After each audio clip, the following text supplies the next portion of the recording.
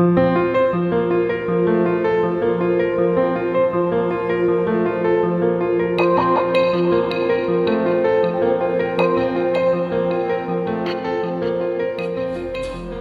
everybody, to Between the Lines, the podcast from Jewish Quest. My name is Simon Eder, and each week I'm joined by a special guest who helps us to deconstruct that week's parashah, exploring new insights and meaning in the Torah.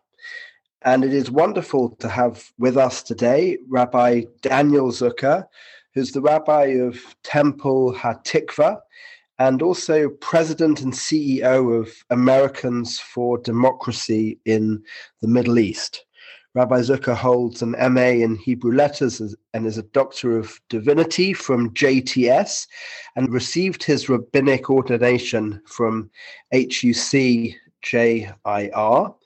And a sampling of many of Rabbi Zucker's articles may be found on his fantastic blog, and also through thetorah.com, which is where I first encountered some of Rabbi Zucker's writings.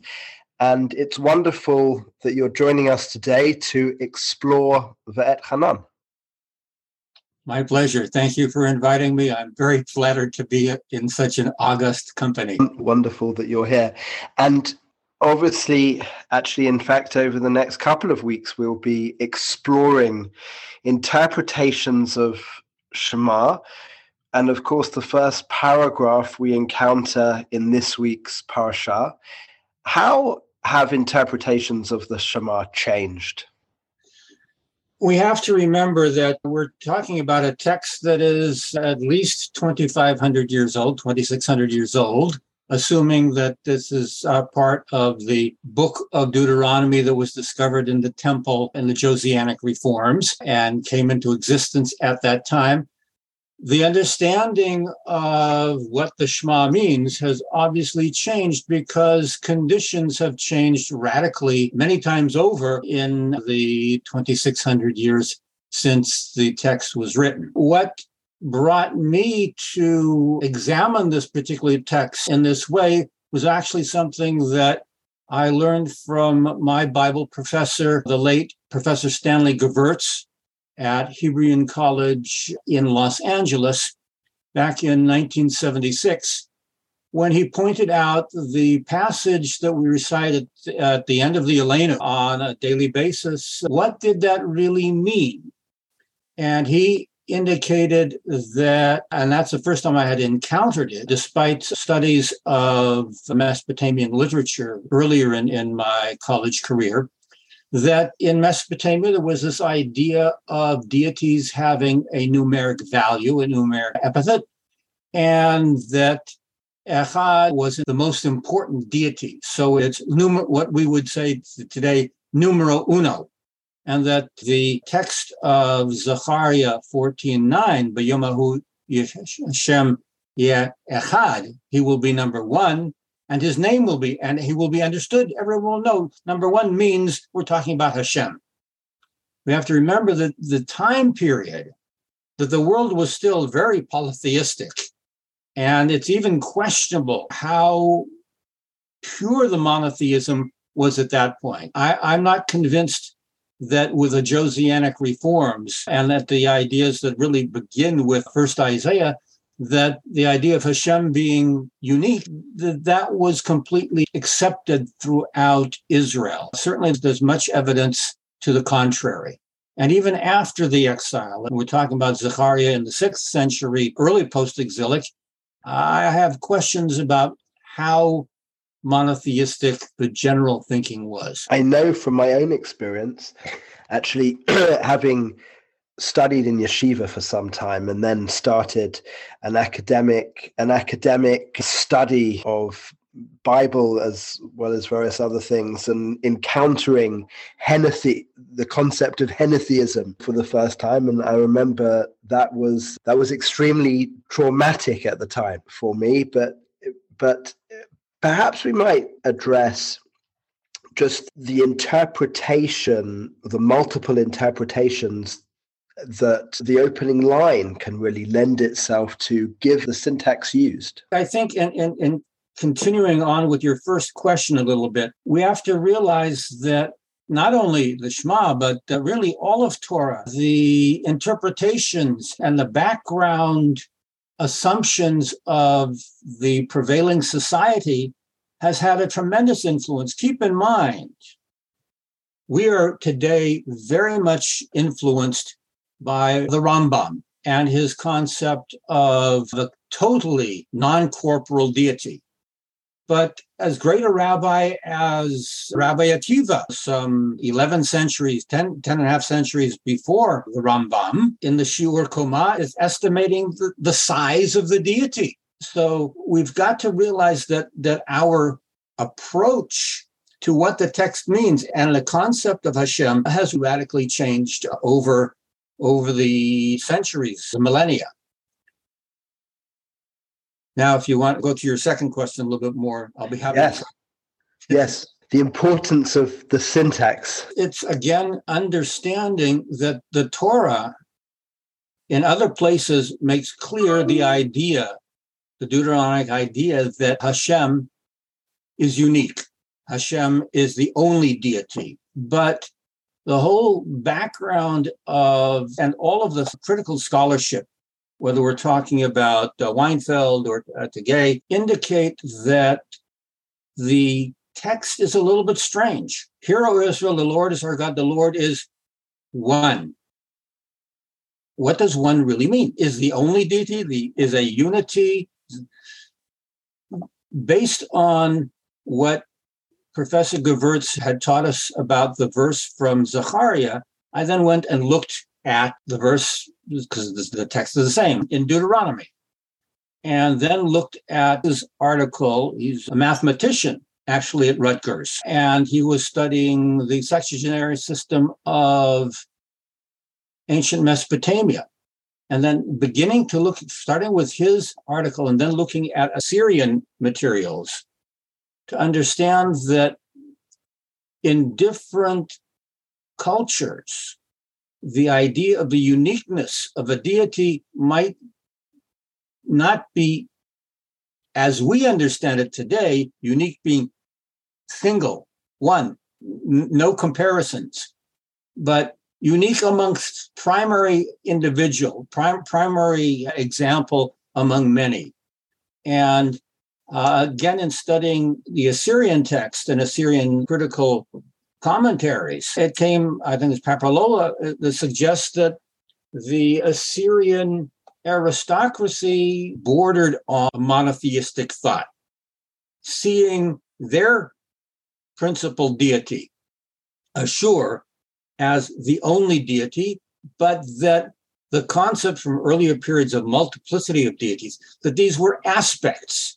And for that matter, if you examine carefully modern Hinduism and you talk to a learned Hindu priest, Krishna takes the same position, and all the other deities are aspects. And if it all seems still very strange, let's think for a moment of, and I'm reminded of my philosophy professor, the late Amos Funkenstein, saying we should never denigrate Christianity for being Trinitarian, because we've got the Sfirot, 10 aspects of Hashem, the Shekhinah being the lowest level of that. So it's the concept of monotheism is a little bit amorphous till we really get to Maimonides. And then we have all of the difficulties of what was said at Sinai, what was revealed. And even the famous Midrash from Chot 28b of Moshe Rabbeinu sitting in Akiba's academy and being totally lost. Till finally, Akiba mentions, oh, that's a halacha from Moshe de Sinai. And then Moshe is satisfied he hasn't been forgotten, and he signals to Hashem he can go back again, back to heaven.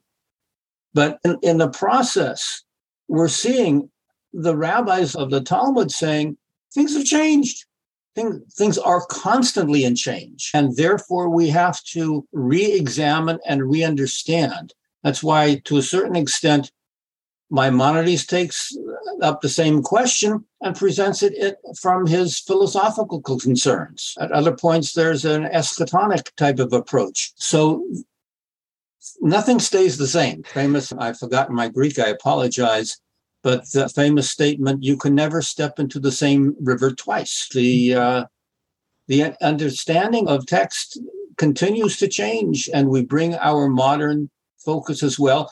My interest in writing the article was to try to understand what was the intention of the writers at the time it was written. So going back to that and maybe stepping into a very different Hebrew environment to Rabbi Akiva's, but to the Deuteronomists in Josiah's court of the 7th century, what was the intention behind their codification, do you see?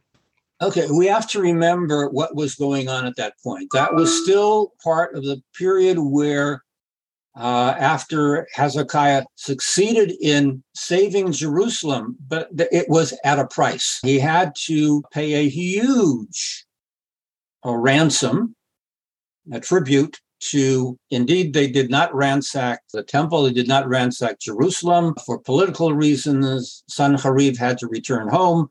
It was a rebellion, but it wasn't quite the miraculous thing that Isaiah would and 2 Kings would indicate to us. It was a little more complicated. But the net result was that from that point on, Judea, till 605, Judea was under Assyrian control. And in the period, the rule of Manasseh, his long rule, it was really the height of Assyrian control, where had to swear loyalty to not only the emperor and the crown prince, but also to accept and declare publicly that Ashur was the head of the pantheon. With that in mind, it may have been, and this is what I'm suggesting, that the Deuteronomic priests who helped write the text did not like this and figured, what is a way to get past the Assyrian censors, as it were? And they would have been familiar with the Assyrian concept, the general Mesopotamian concept of deities being given numbers. And just as Marduk was understood to be the head of the Babylonian, and Enlil, the Sumerian, and Ashur of the Assyrian pantheon, and ascribed with the number one as his epithet, in effect meaning the only one, so could, on the basis of syncretism, and the Assyrians were into syncretism, Hashem could be ascribed in such a manner way too, so that the Assyrians would say, those Judeans, they are indeed being loyal, they're paying the tribute, and they just call Ashur by a different name, but they're accepting it. Whereas the understanding within would have been, they think that's what we mean, but we mean Hashem and not Ashur. But by using the term Echad, it's almost a code word to get past the censors and to be accepted.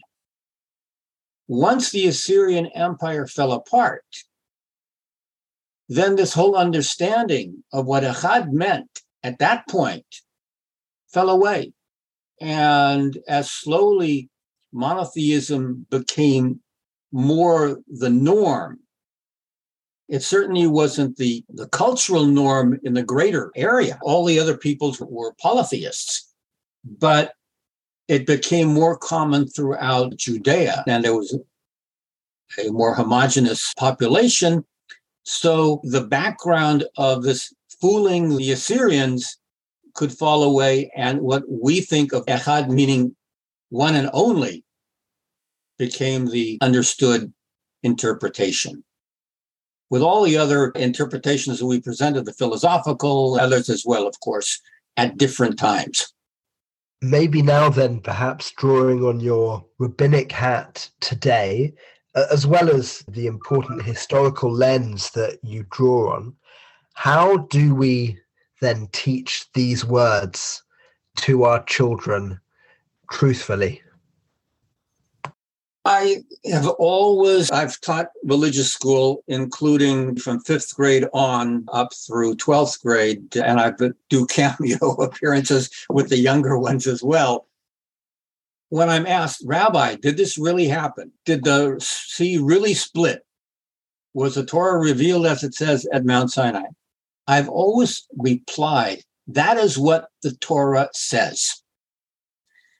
And I've never had any youngster come back to me and say, what really happened? That always has been a good enough answer.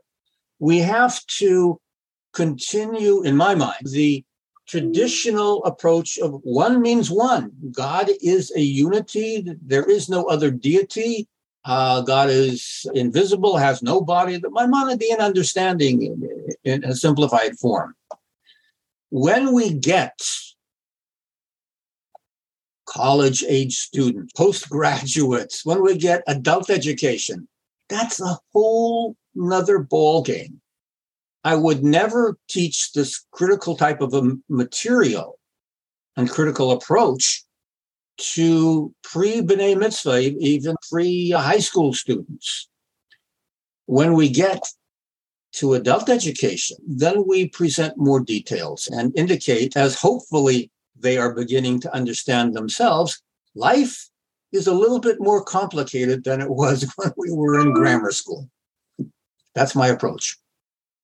Rabbi Zucker, thank you so much for exploring these words so familiar to us that we'll have repeated innumerable times, but for presenting them in such an important way and drawing on important historical context that will no doubt give us much to contemplate for a long time to come. So thank you so much for joining, and we very much look forward to welcoming you back. Thank you so much. It's really been a pleasure. I hope I was relatively coherent. Absolutely. If you enjoyed this podcast, please remember to subscribe on Apple Podcasts, Stitcher, Spotify, or wherever you get your podcasts. And of course, do find out all about our exciting content on our mothership, jewishquest.org. And we do look forward very much to meeting again next week, where we shall be exploring some more on the second paragraph of the Shema. Thank you. Thank you. It's been a pleasure.